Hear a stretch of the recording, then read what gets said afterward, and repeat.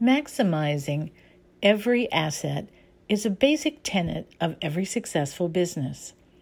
How can restaurants and other businesses with kitchens put the kitchen asset to good use when not being used by the business? We talk about that with Virtual Fork. It's on tip of the tongue.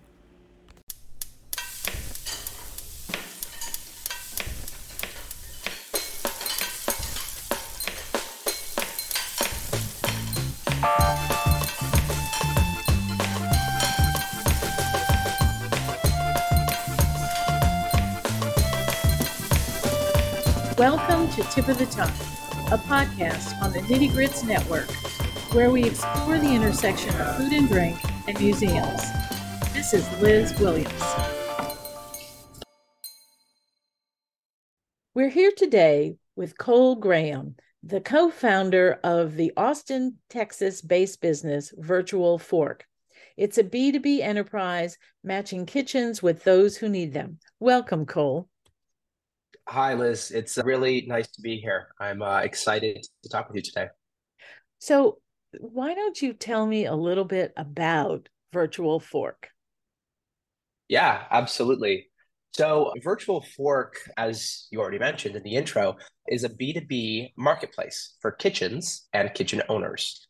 Kitchen owners can monetize their downtime capacity, so when they're closed, by hosting another food business in their space.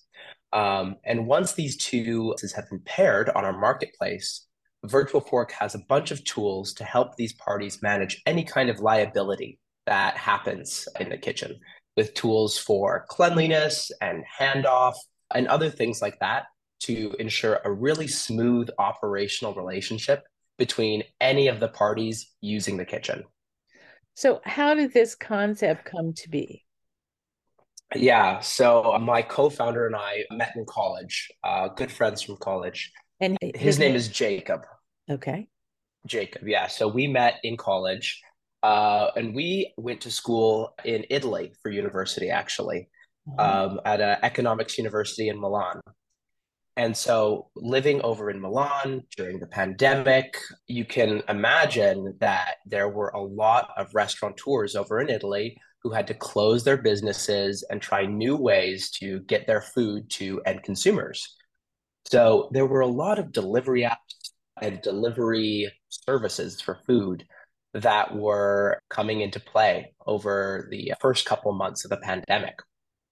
And, it works really well over in Europe because the cities are so dense. mhm. But these entrepreneurs were trying really, really interesting things like, dark kitchens or ghost kitchens, specific delivery only restaurant concepts, things like that. So Jacob and I thought, okay, well, we want to take some of these ideas that we've seen work really well in Milan and come back to the US and see if we can make them work. And so we did. We went back to Colorado and launched a couple delivery only restaurants out of the back of a bowling alley when the bowling alley was closed. And I mean, it was a fantastic experience. The restaurants launched, we had good demand, but we ran into a lot of issues that I think were not specific just to us, but more specific to, the restaurant industry as a whole, namely, kitchen space is expensive, Right. ingredients are expensive, prices are going up quite a lot with inflation, and it's really hard to find staffing as well. And so we kind of took a step back and went, okay, this is great, but at the same time, if we're facing these issues and we know other people are, it's probably an industry-wide issue, some of these things, right? Like things being expensive. And so that's when we decided we wanted to take a step back and retool our business to become that infrastructure to help small businesses really maximize their kitchens and the value they can get out of their kitchens, which then paired really nicely with helping other entrepreneurs and small businesses find kitchen space. And so that's kind of how the idea evolved from its infancy to now what we have as Virtual Fork today. Okay, so why are you not in Colorado anymore?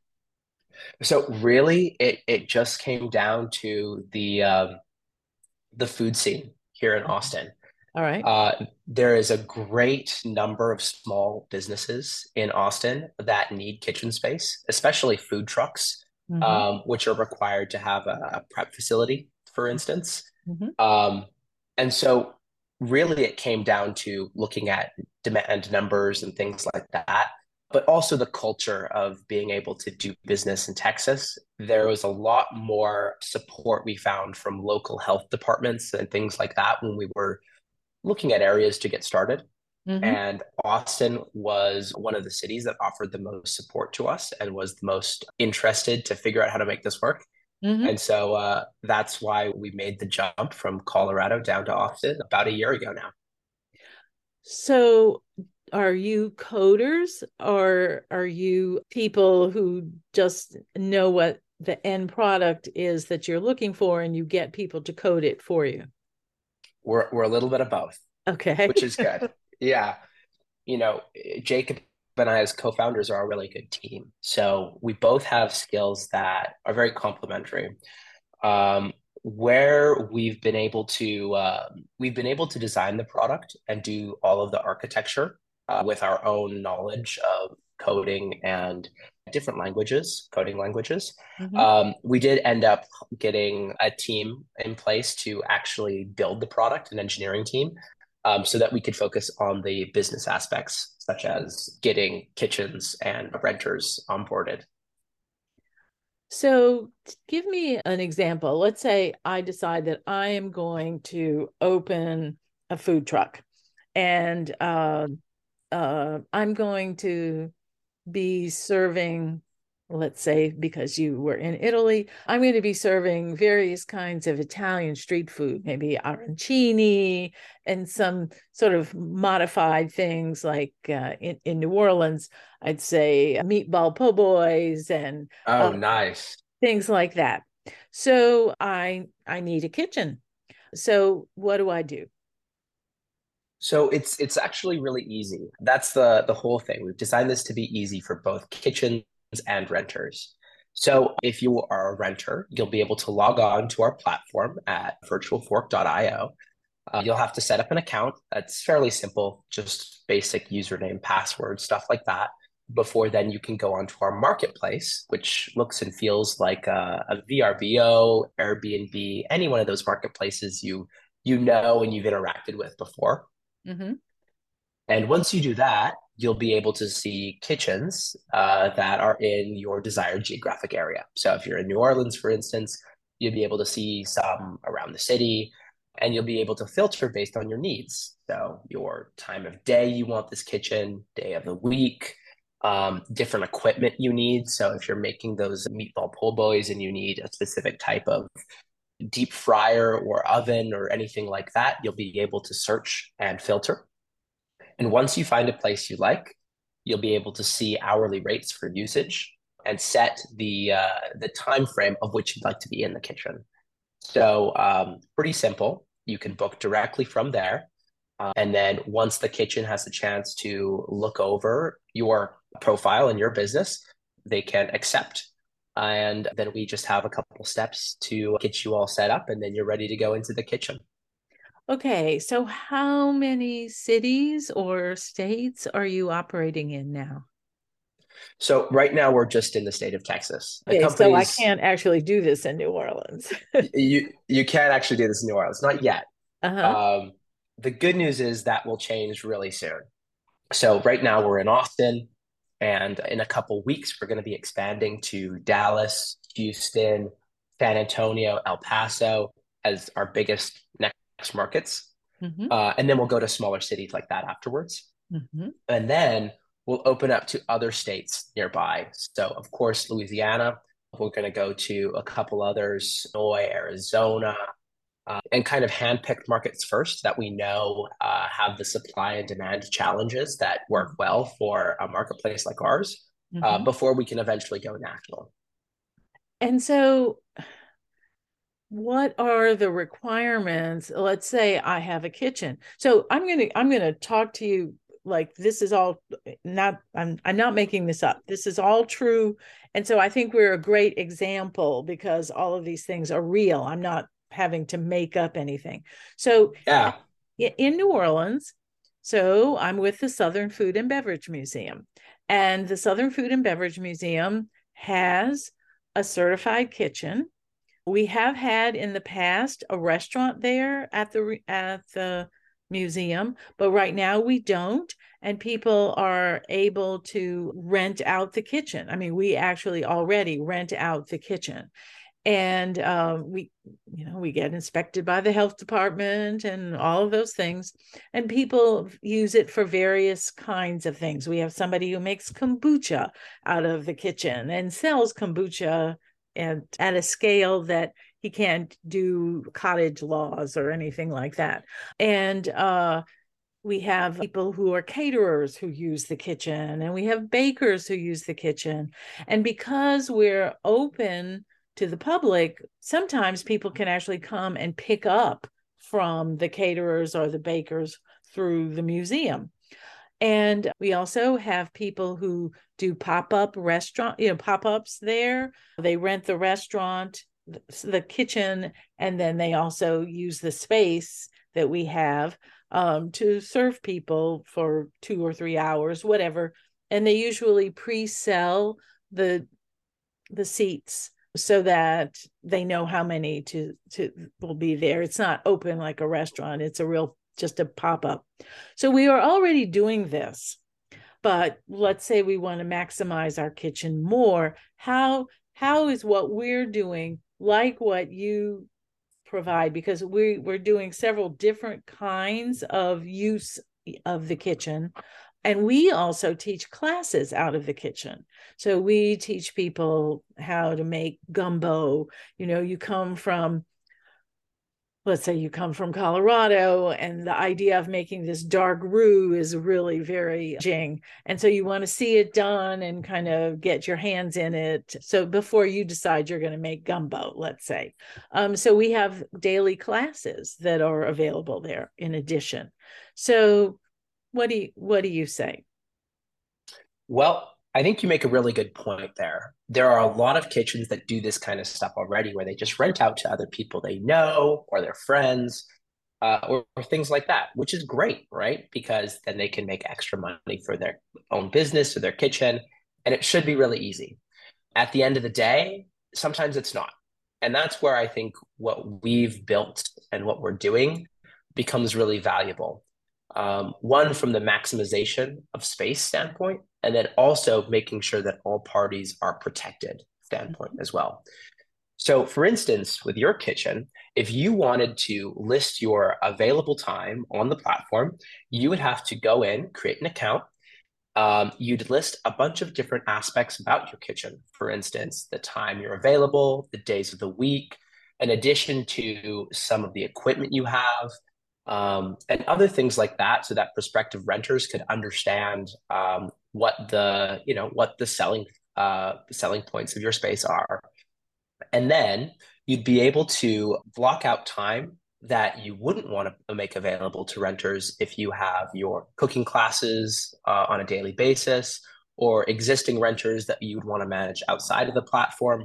Of course, we suggest to kitchens that we've worked with in the past and that are currently working with us that all renters should go through one platform, whether it be ours or another one, right?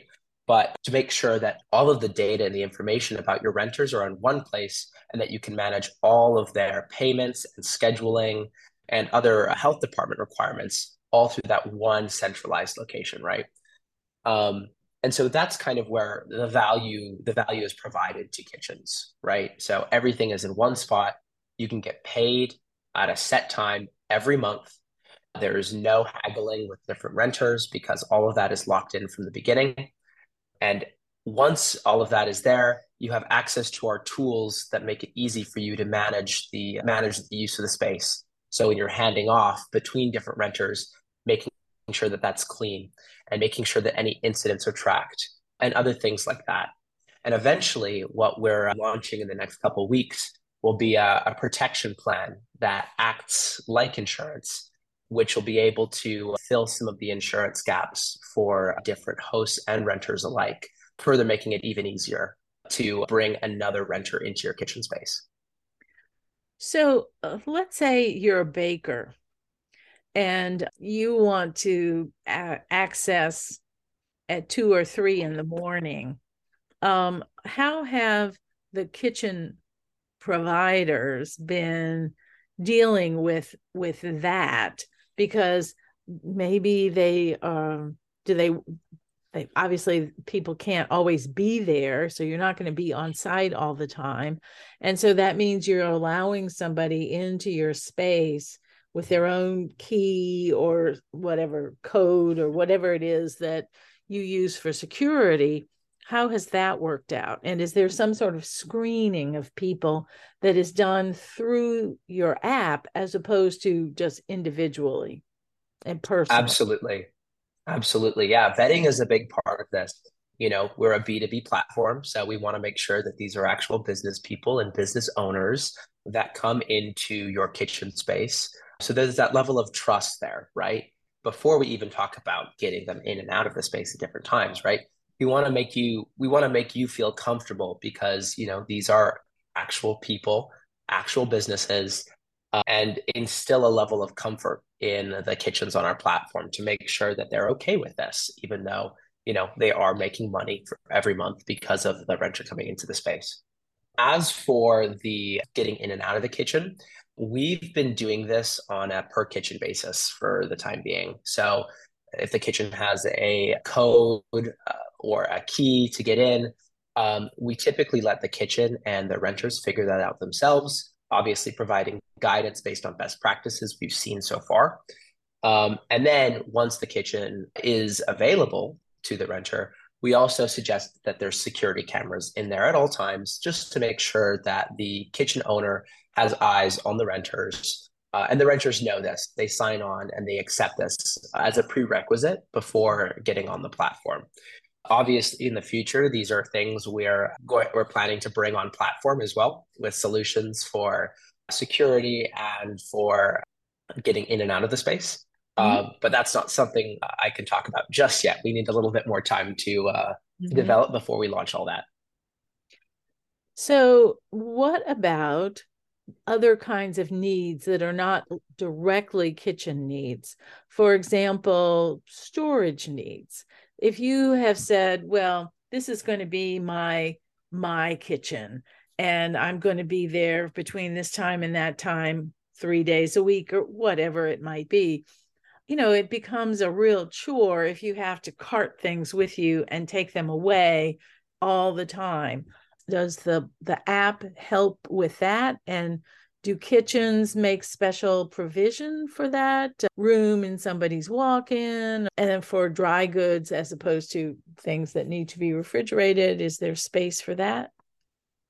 Yeah, absolutely. So we have obviously the kitchen space as a big product for us, but we're also coupling that with storage, with food truck parking, and in Austin and other Texas cities, the central prep facility requirement as well, which is the sign off from the from the health department, that food trucks have a commissary kitchen, which is required here in Texas. Mm-hmm. Um, and so all of that, yes, is available for different kitchen owners to price out separately, or they can bundle that with kitchen usage as well. So the idea is we want to help these kitchen owners monetize, any way they can when their kitchen's empty, of course. And those are just four examples of that. But as we grow outside of Texas and we see more demand and hear more feedback from our users, we'll be able to expand this and really help these small businesses maximize the monetization they can get out of their kitchen at any time of the day, regardless of who's in it. So it also seems to me that this would be a useful thing for some of the food incubators. If you're bottling a hot sauce, you need somebody that has a little bottling line. You don't want to be using a funnel and bottling 3,000 bottles of hot sauce at a time or whatever. You want it to go down a line. Do you have that sort of thing also built into your app, or is it really geared toward existing restaurant or commissary kitchens Oh, that we are? can do any kind. Yeah, go on. I'm So sorry about that. We can do any kind of kitchens. So any kitchen that's either for production, restaurant commissary. We've seen bars and cafes, even nightclubs that have kitchens, hotels even. All of these kitchens are potential use cases because there's a large variety of food business renters that need that space. And so, as a platform, it's in our best interest to make as many of these spaces and types of spaces available to them as possible. And so, yes, the long and the short of it is that we have a wide variety, and the goal is to meet the needs of any kind of food business, whether they're large or small but growing, as they figure out their space needs, and then hopefully can grow with us as well. So, in other words, if I'm a baker and I go around to restaurants and I say, I make a really great hamburger bun. You should get your hamburger buns from me instead of buying commercially made hamburger buns that are pre-made and whatever. You want to be able to say you have artisanal hamburger buns. So I'm going to use a kitchen to make the hamburger buns, and then I'm going to probably deliver to the restaurants that need them, or the restaurants may be arranged to pick up from the kitchen where I am, depending. So you probably, I mean, ovens become something really, really important. But if you're if you need special supplies, you either need the space, like, and I'm not talking about supplies, special machinery, because of, let's say, you're making hot sauce, then bottling it. You either need a space where you can purchase the bottling, or you need to find a place that actually has the bottling line. I mean, I realize that you may not have had that particular question come up, but how do you deal with that? Because let's say I'm a restaurant and I make my own hot sauce already, and I do a lot of pickling and canning, because next to my restaurant I've got like a deli where you can buy the pickles and other stuff, the sausage that I make and all of that kind of thing. But I am expecting that nobody else is going to need my bottling line or whatever. So how do you put that all together? You find out that somebody needs that, but they don't know you have it because you haven't listed it. Is there any way to deal with that? Yeah, absolutely. We actually have heard this question before because there are a lot of small businesses that want to use a service like ours or a platform like ours to do their manufacturing. So it's a Uh-huh. big part of kind of how we've thought about this. To answer your question, we want to incentivize kitchens to put all of their special equipment that make their kitchens so great for them in their own use as information on the platform so that the renters can find them and then potentially use it as well. Of course, say if there's like the restaurant example with the bottling line, right? They would be able, when they sign up onto the platform, to either exclude that from the usage agreement that they set with the renter. So saying, okay, the renter can't use this, or they have the opportunity to allow the renter to use that as either included in the set hourly price or as an additional add-on as well. And so the idea is to make it as modular as possible for these kitchens to say, okay, if we have this specialty piece of equipment that we want, that we want to charge extra for or require extra training for, that's their prerogative to do that. We just want to help them, put that, or show that to the renters and show their kitchens in the best light. So that's something that's forthcoming, but should be live in the next couple of weeks as well. And so if somebody actually was an incubator, they could list too, and it would be a way for them to kind of get their kitchen in perhaps more efficient usage, because somebody can use it at 3 o'clock in the morning or something like that. Yeah, Wow. you're absolutely right. Hmm.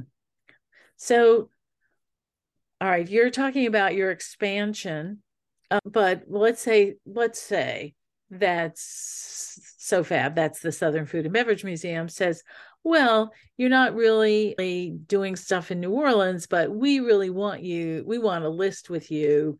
How do you handle that? Do you just say, well, we haven't expanded to Louisiana yet? Or do you try to say, well, maybe that's the way we'll go. We'll go to Louisiana next or something. I mean, I realize you're also expanding to other cities in Texas. And I can also understand as a new business, you want to kind of perfect it before you start expanding so that you eliminate a lot of problems. But once you bring in another state, I mean, it's probably hard enough in this within one state because different cities are going to have their own ordinances that you have to comply with. How are you thinking about that? Well, at the end of the day, our goal is to make this available to restaurateurs as either kitchens or renters or any kind of food businesses nationwide, because we think that the space optimization and the tools we provide could be really helpful for small businesses and maybe change the unit economics of running a food business, which at the end of the day, people know the margins are really, really small. Mm-hmm. And so, how we kind of view expansion right now is we want to make sure that we have, well, you're 100% right. We want to make sure we get it right first Mm-hmm. and that we're providing services that work for the needs of our customers, both as hosts and as guests. And then we'll be able to expand much quicker. How we view it right now is we don't have any graphical restrictions for kitchens wanting to sign up. So, for example, if SoFab wanted to list their kitchen, we would welcome it. You'd be able to create your own account. What that means, however, until we've launched in a certain city or state, is that we haven't done the curation on our side of guests in order to push those guests to your kitchen space, Mm-hmm. just because we haven't been able to go into that geography yet. But if you have already existing renters and you want to use our tools to help make your payments and scheduling and your kitchen operations easier, we welcome that and we'll be able to onboard your guests as well. So it's kind of this situation where we are planning to allow anybody to join our platform, but we want to make sure that the expectations they have are tempered until we're able to do the full launch in their geography. But the other plus with that is that if we have a lot of kitchens or hosts ready to go, that pushes us to launch in that geography sooner. So, of course, if you're interested, please sign up. We'd be really happy to have you. And it just makes us think about Louisiana, New Orleans as another location for us as soon as possible. All right, I have one more question, and that has to do with pricing. How much control does the kitchen have over the price versus some kind of standardization of pricing? So the kitchen sets the price. Okay. Yeah. Okay. And so, of course, we can provide guidelines based on what we've seen in the geography, other comparables for different spaces, things like that. But at the end of the day, it comes down to the kitchen. These kitchen owners know their space best. They know the value that they provide to renters in terms of equipment or location or hours. And we want to respect that. So kitchen owners set the price for any of the add-ons they do as well for storage or food truck parking, and so, of course, we'll give them support on that. But at the end of the day, they know their business best, and we're just here to help them.